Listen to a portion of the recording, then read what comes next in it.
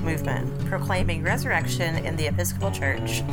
My name is Holly Powell. I'm a layperson and a member of Christ Church Cathedral in Lexington, Kentucky. And I'm Brendan O'Sullivan Hale, and I am also a layperson, and I'm a member of the Episcopal Church of All Saints in Indianapolis, Indiana. This podcast is about the intersection of liturgy and life, as seen through the lens of the collects in the Book of Common Prayer.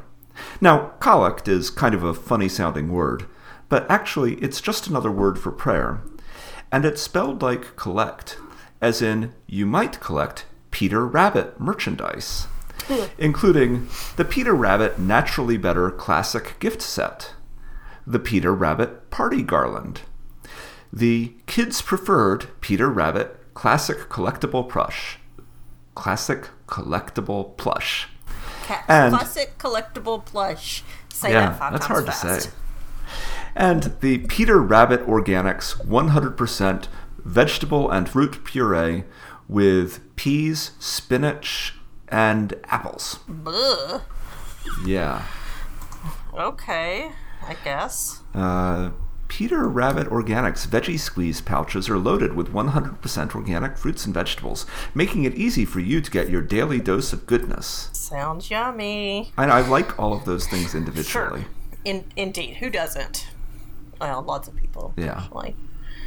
Anywho, ironic, Brendan, and I'm sure totally coincidental that you chose Peter Rabbit for your collection, because today we are talking about the feast day of the Confession of St. Peter. What did he do? I can't tell you. It's privileged because he confessed it. Well, maybe we should just pray about it first.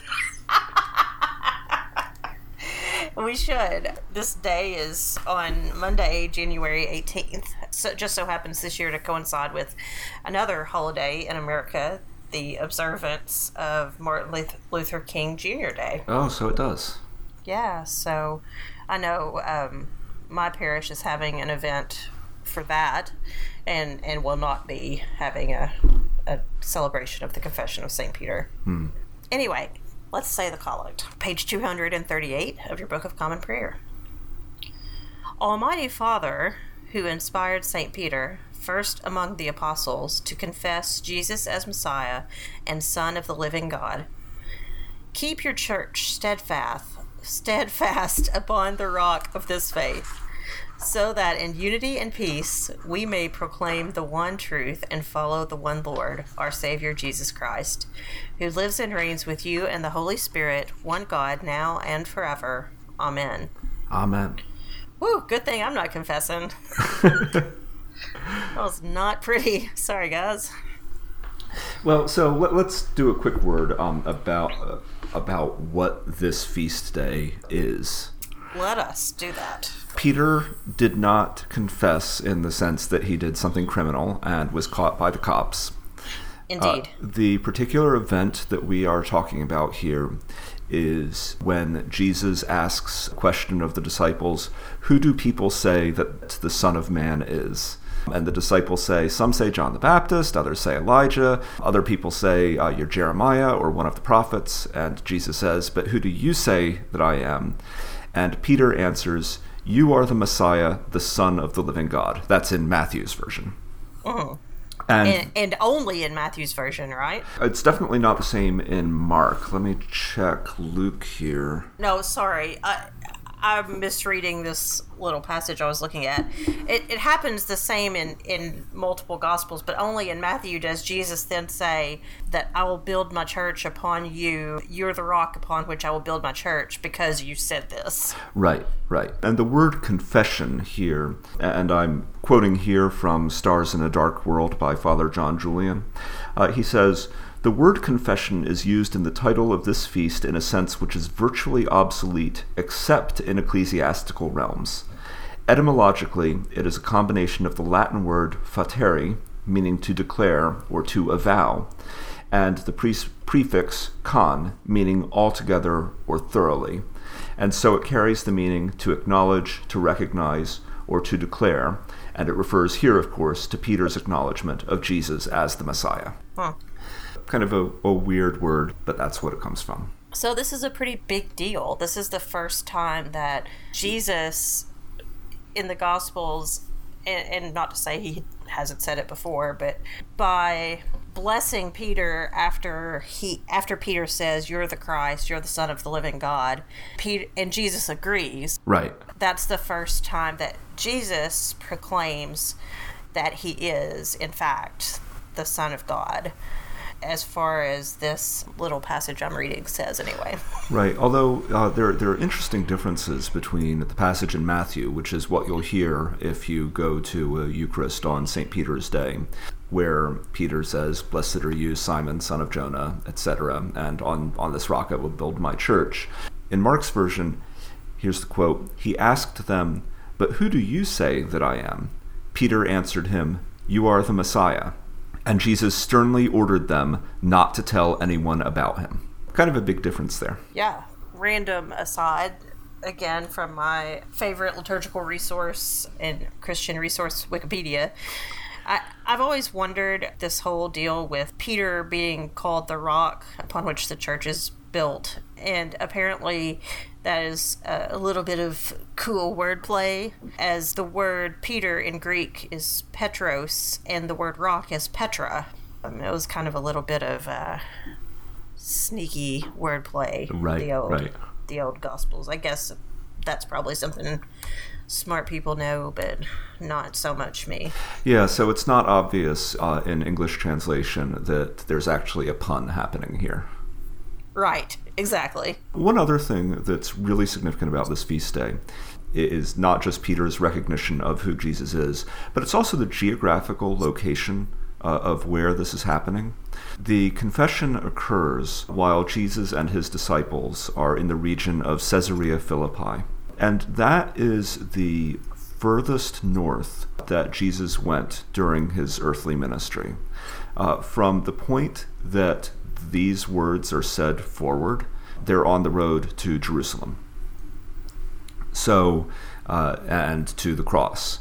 So you have this happening at really a pivotal point in the gospel and in Jesus' ministry, that just as the disciples begin to recognize who Jesus is, that's when they start on the path to the cross. So should we talk about the collect a bit? Huh, that's an interesting concept, Brendan. Okay. Starts out kind of giving us the background a little bit of what's happening. Almighty Father, who inspired St. Peter first among the apostles to confess Jesus as Messiah. Cool, okay. So far, so good. Yeah. Keep your church steadfast upon the rock of this faith. There are two interesting things that jump out to me here. One is that in the attribution, we're saying that God inspired Peter to confess Jesus as Messiah. In other words, Peter didn't figure it out. It was divine inspiration that revealed this to him. There's a scriptural reference here. So where this is happening in Matthew, Jesus says to Peter, "Blessed are you, for flesh and blood has not revealed this to you, but my Father in heaven." So anyway, I just think that's an interesting point. The other thing is going back to what Jesus says, "You are Peter, and on this rock I will build my church." I think it's interesting what the prayer says here. Keep your church steadfast upon the rock of this faith. Right. So what faith? Well, I think the faith is the faith that Jesus is the Messiah, the Son of the living God. I think that's the faith that is being referred to here. And in some ways, this is kind of a proto-creed, clearly a lot more succinct than the Nicene Creed, Right. but a fundamental statement of the Christian faith. Yeah. Keep your church focused on the fact that Jesus is God. I'm down. Right. But I do think it's worth noting here that, Jesus' phrase is very commonly interpreted that the church is built on Peter. But there's another possible reading, and this, in fact, at least Stars in a Dark World asserts is the reading that the early church fathers made when interpreting this passage, was that when Jesus says, "On this rock I will build my church," he's not referring to Peter. He is referring to Peter's statement. Am I not, I mean, you probably know much more about this than I do, but isn't this whole section of Matthew the passage that informs the idea of apostolic succession? It is. Yeah. So this whole idea that you have this lineage of bishops going all the way back to Peter, who was given unique authority by Jesus, it hinges at least in part on this passage. Yeah. And I'm into apostolic succession. I really like it. I like the idea that there's this sort of lineage of hands touching each other that go all the way back to Jesus. The documentation on it is a little bit sketchy, but I think the concept is awesome. Hands touching hands, reaching out, touching me, touching you. Sorry. Oh boy, we just lost more listeners. Don't know if we have more to lose. How could someone be unhappy about us breaking into Sweet Caroline in the middle of a discussion about St. Peter? How? Well, obviously this is what was going to happen. Obs. So we're talking about, praying to keep the church steadfast upon, I cannot say steadfast, I want to say steadfast on the belief that Jesus is God, so that we will proclaim the truth in unity and peace. I think it's a lovely message. I have no beef with the prayer. I am down with this prayer. In contrast to us piling on to last week's prayer, yes, this one I'm going to give a solid A. Yeah, I dig it. Do you know who wrote it? No. The Reverend Dr. Massey Shepard Jr. Of course he did! Man, liturgical superhero. I love his collects, mostly. He's really good at this. Yeah. Yeah, mostly.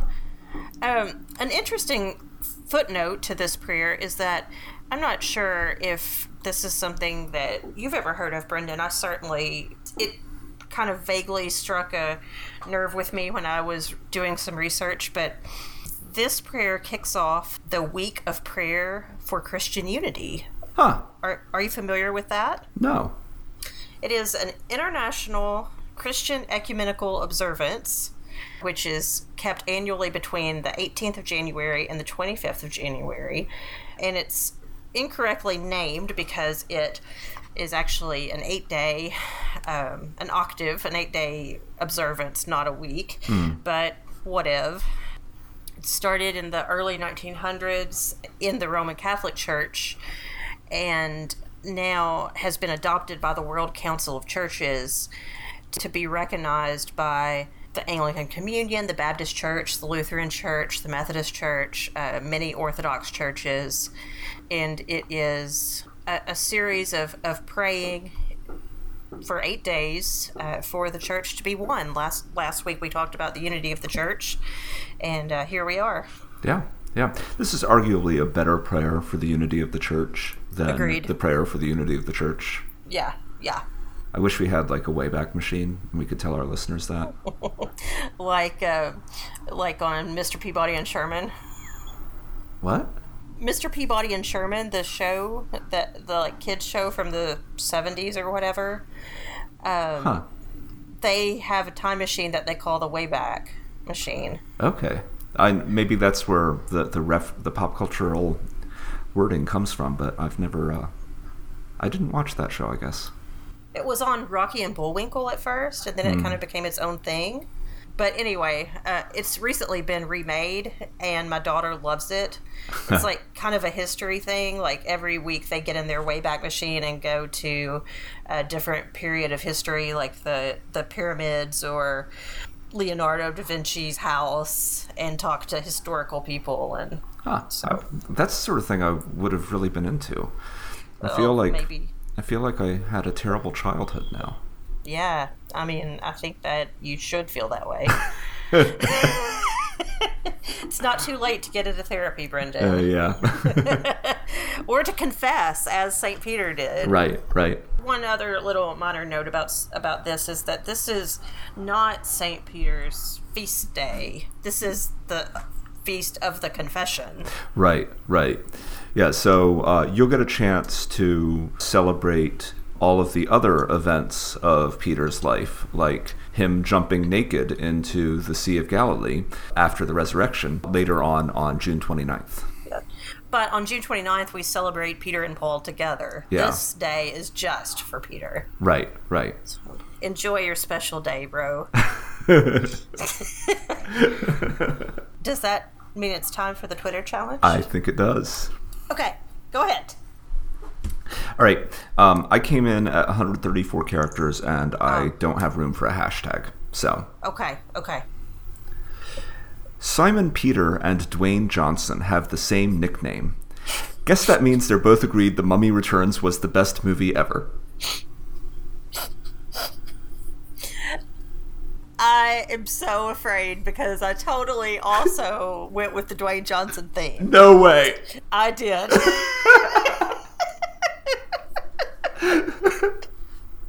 Okay, let's hear yours. Okay. Do you smell what the rock of the church is cooking? It's unity. It smells like chicken. Hashtag Confession of St. Peter.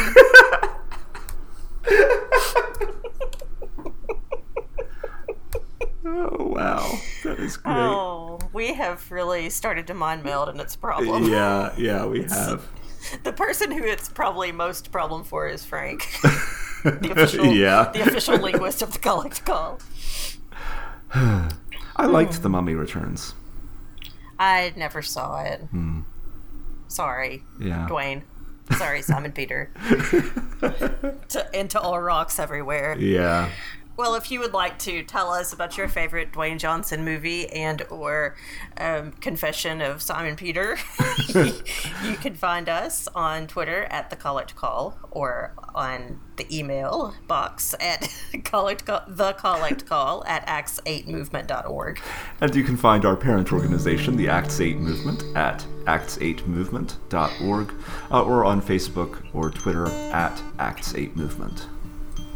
Our music is Let All Mortal Flesh Keep Silence by Aaron DeVries, distributed under a Creative Commons license. And you can find more of Aaron's music and one piece of our own music at badgerland.bandcamp.com. And join us next week for the conversion of St. Paul. Spoiler alert, it works. Holly! Sorry. Let all mortal flesh keep silence, and with fear and trembling stand. Ponder nothing earthly minded, for with blessing in his hand,